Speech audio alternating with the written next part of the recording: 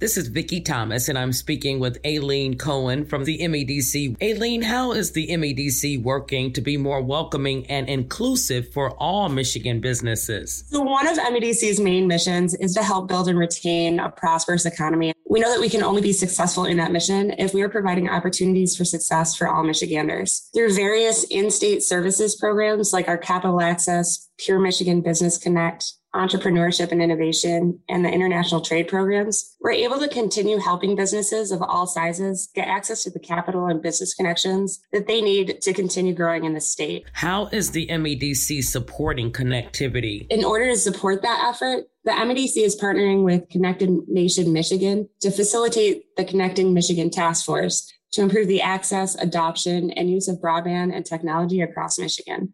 To learn more about the programs and resources MEDC can provide for businesses throughout Michigan, go to michiganbusiness.org/partnership. Just a quick thanks to our sponsor, Grown in Idaho Super Crispy Fries, which are always cut from 100% Idaho-grown potatoes. And for those of you wondering if 100% is even important, imagine climbing Everest and 99% of your equipment functions flawlessly, except one sock. Well, that sock affects your foot, and that foot impacts your foot-ing. And as they say, it's a slippery slope. So next time you're in an icy place like your grocer's freezer, keep it 100 with Grown in Idaho Super Crispy Fries. 97.1 The Ticket, Stoney and Jansen live from Oakland Hills, Ilitch Charity golf outing. Beautiful day for golf. It doesn't look like it's going to be too hot like it was over the weekend. And joining us now is the head coach of the Detroit Red Wings, Jeff Blashill. How are you?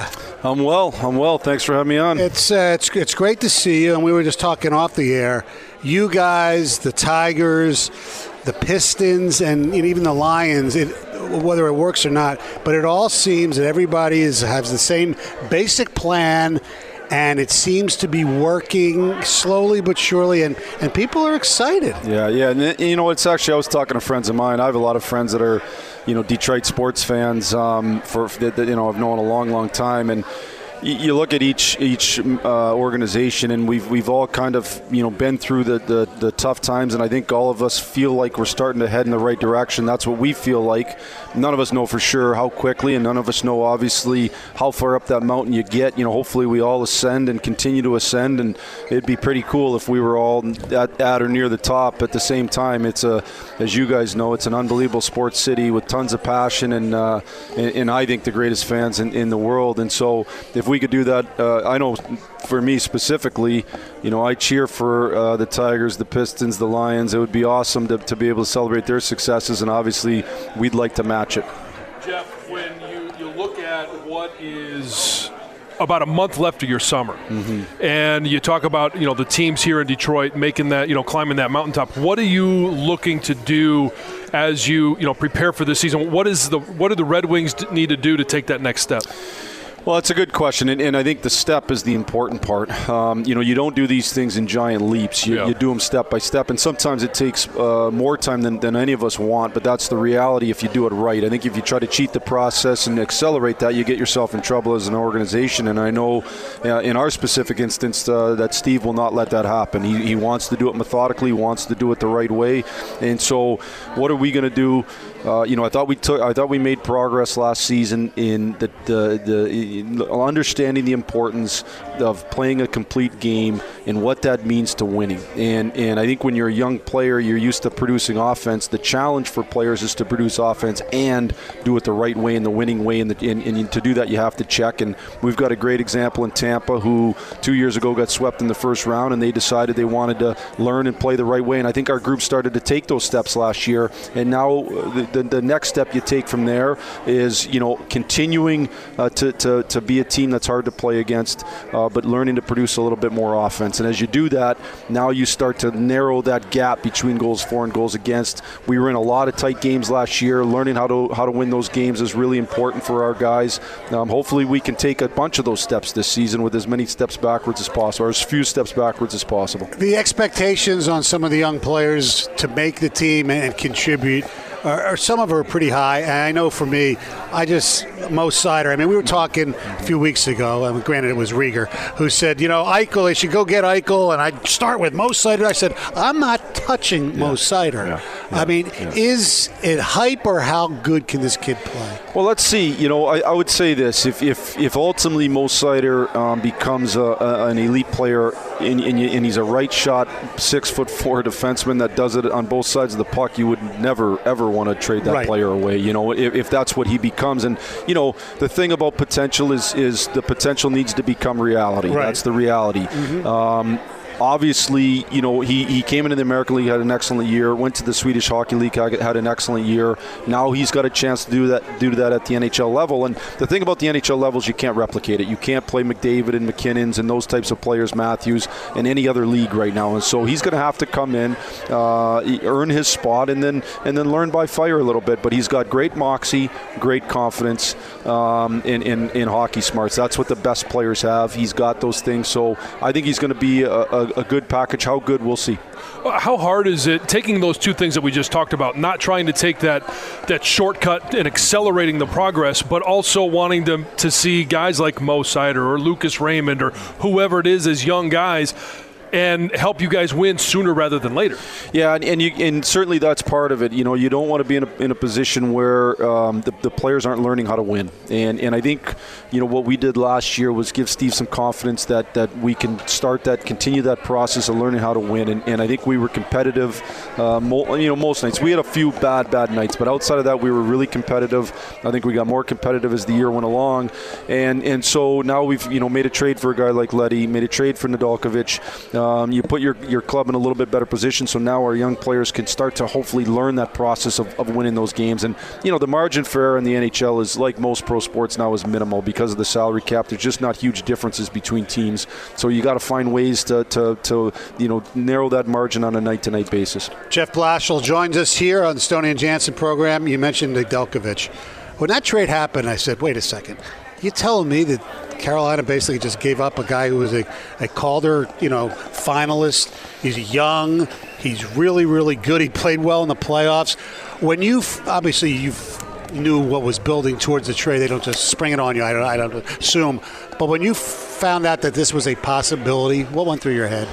I would say this. I think Jonathan Bernier gave us really good goaltending for the last 3 years, and so I wanted to make sure that we were able to get that similar type goaltending if Jonathan didn't come back. And I think obviously with Ned, the first thing that came into my head is the things I've heard about him as a person. I don't know him personally.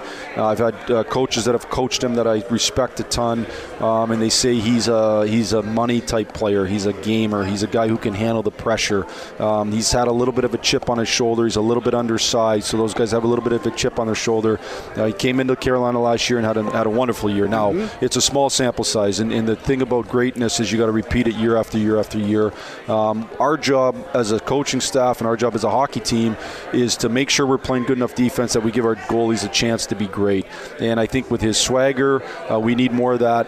With his work ethic, I think he brings a lot of the qualities that we want in people to our organization, and now we got to make sure we're playing good hockey, and then he's got to go out and execute at a high level. Some of the young guys, it's a little bit more dramatic than it is the older guys, but when you mentioned that guys are starting to come back into town, when you hit the ice up in TC for training camp, is there anybody that you looked at as they come through the door, you're like, wow, I'm really excited to see this guy on the ice?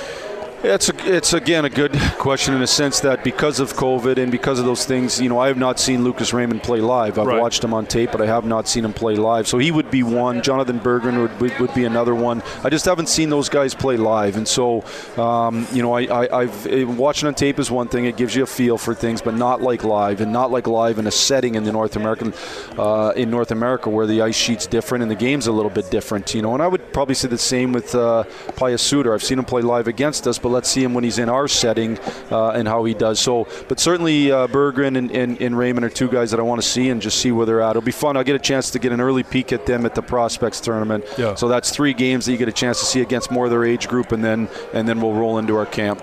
Obviously, the defense got much better. We've touched on the goaltending. Is there enough offense on this team? We'll get a chance to prove it. We think that there were guys last year that well, first of all, Bertuzzi missed almost the whole year, and he's a big cog for us because he creates so much offensive time by winning puck battles. Him and Larks have had really good chemistry. So, at some point in the year, Larks lost him, Lark lost Mantha. So we think there's guys that are going to, you're never going to have your best year every year. You're going to ebb and flow a little bit. We think there's some guys that are going to get back to numbers that are more customary to them. We brought in Alex Tanguay as an assistant. I think Alex can help give us a different perspective. He's a guy who's done it at the NHL level in terms of producing high-end offense.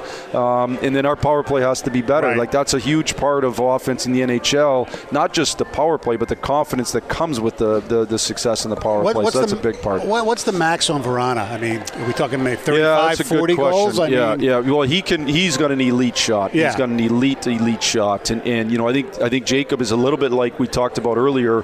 The challenge on offensive players when they come in, they all scored lots of points when they were in junior and wherever they got drafted from. The challenge is to learn to do it while playing a complete game, and we're not going to sacrifice. So we're going to ensure or make sure that he plays a complete game, and can he produce, to your point, in the 30s? Like, that's a lot of goals in the NHL. Can he do that? He's got the ability to do that for sure, and so we'll see. He's definitely got that high-end ability. Dylan Larkin is wearing the C. You mentioned it. He lost a lot of guys around him last year. What has he done this offseason? How did he handle that responsibility last year and in heading into training camp?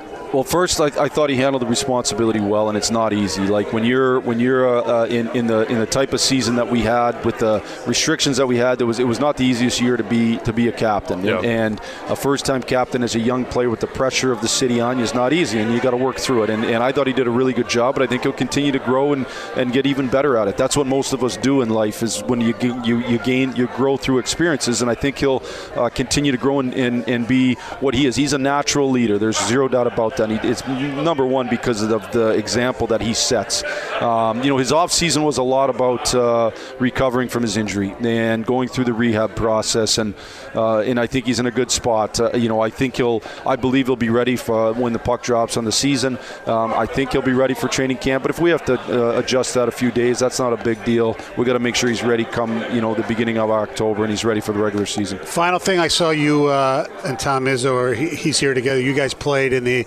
Allied Challenge Pro-Am with Nicholas Trevino. Yeah. How much fun was that for you? It's a lot of pressure on my foursome today, to match that foursome. I mean, it was, listen, I was a bag boy in Sault Ste. Marie at the Sioux Country Club when Jack won in '86, and that kind of hooked me on golf. And between him and Trevino, I mean, it was amazing. Like, those are living legends. Yeah. And it was as cool a thing as I've been a part of. My son got to caddy. My son's a golfer.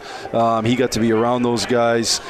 He got his caddy bib signed by Lee and by Jack. I mean, that's a keepsake. I've got some cool keepsakes. That's one that we'll keep forever, and a real special day. So you're smart having your kid play golf at an early age, because if you learn early, you can be really good. No doubt. He's found his passion, and that's, as a parent, that's all you want. So it was awesome. It was an awesome day.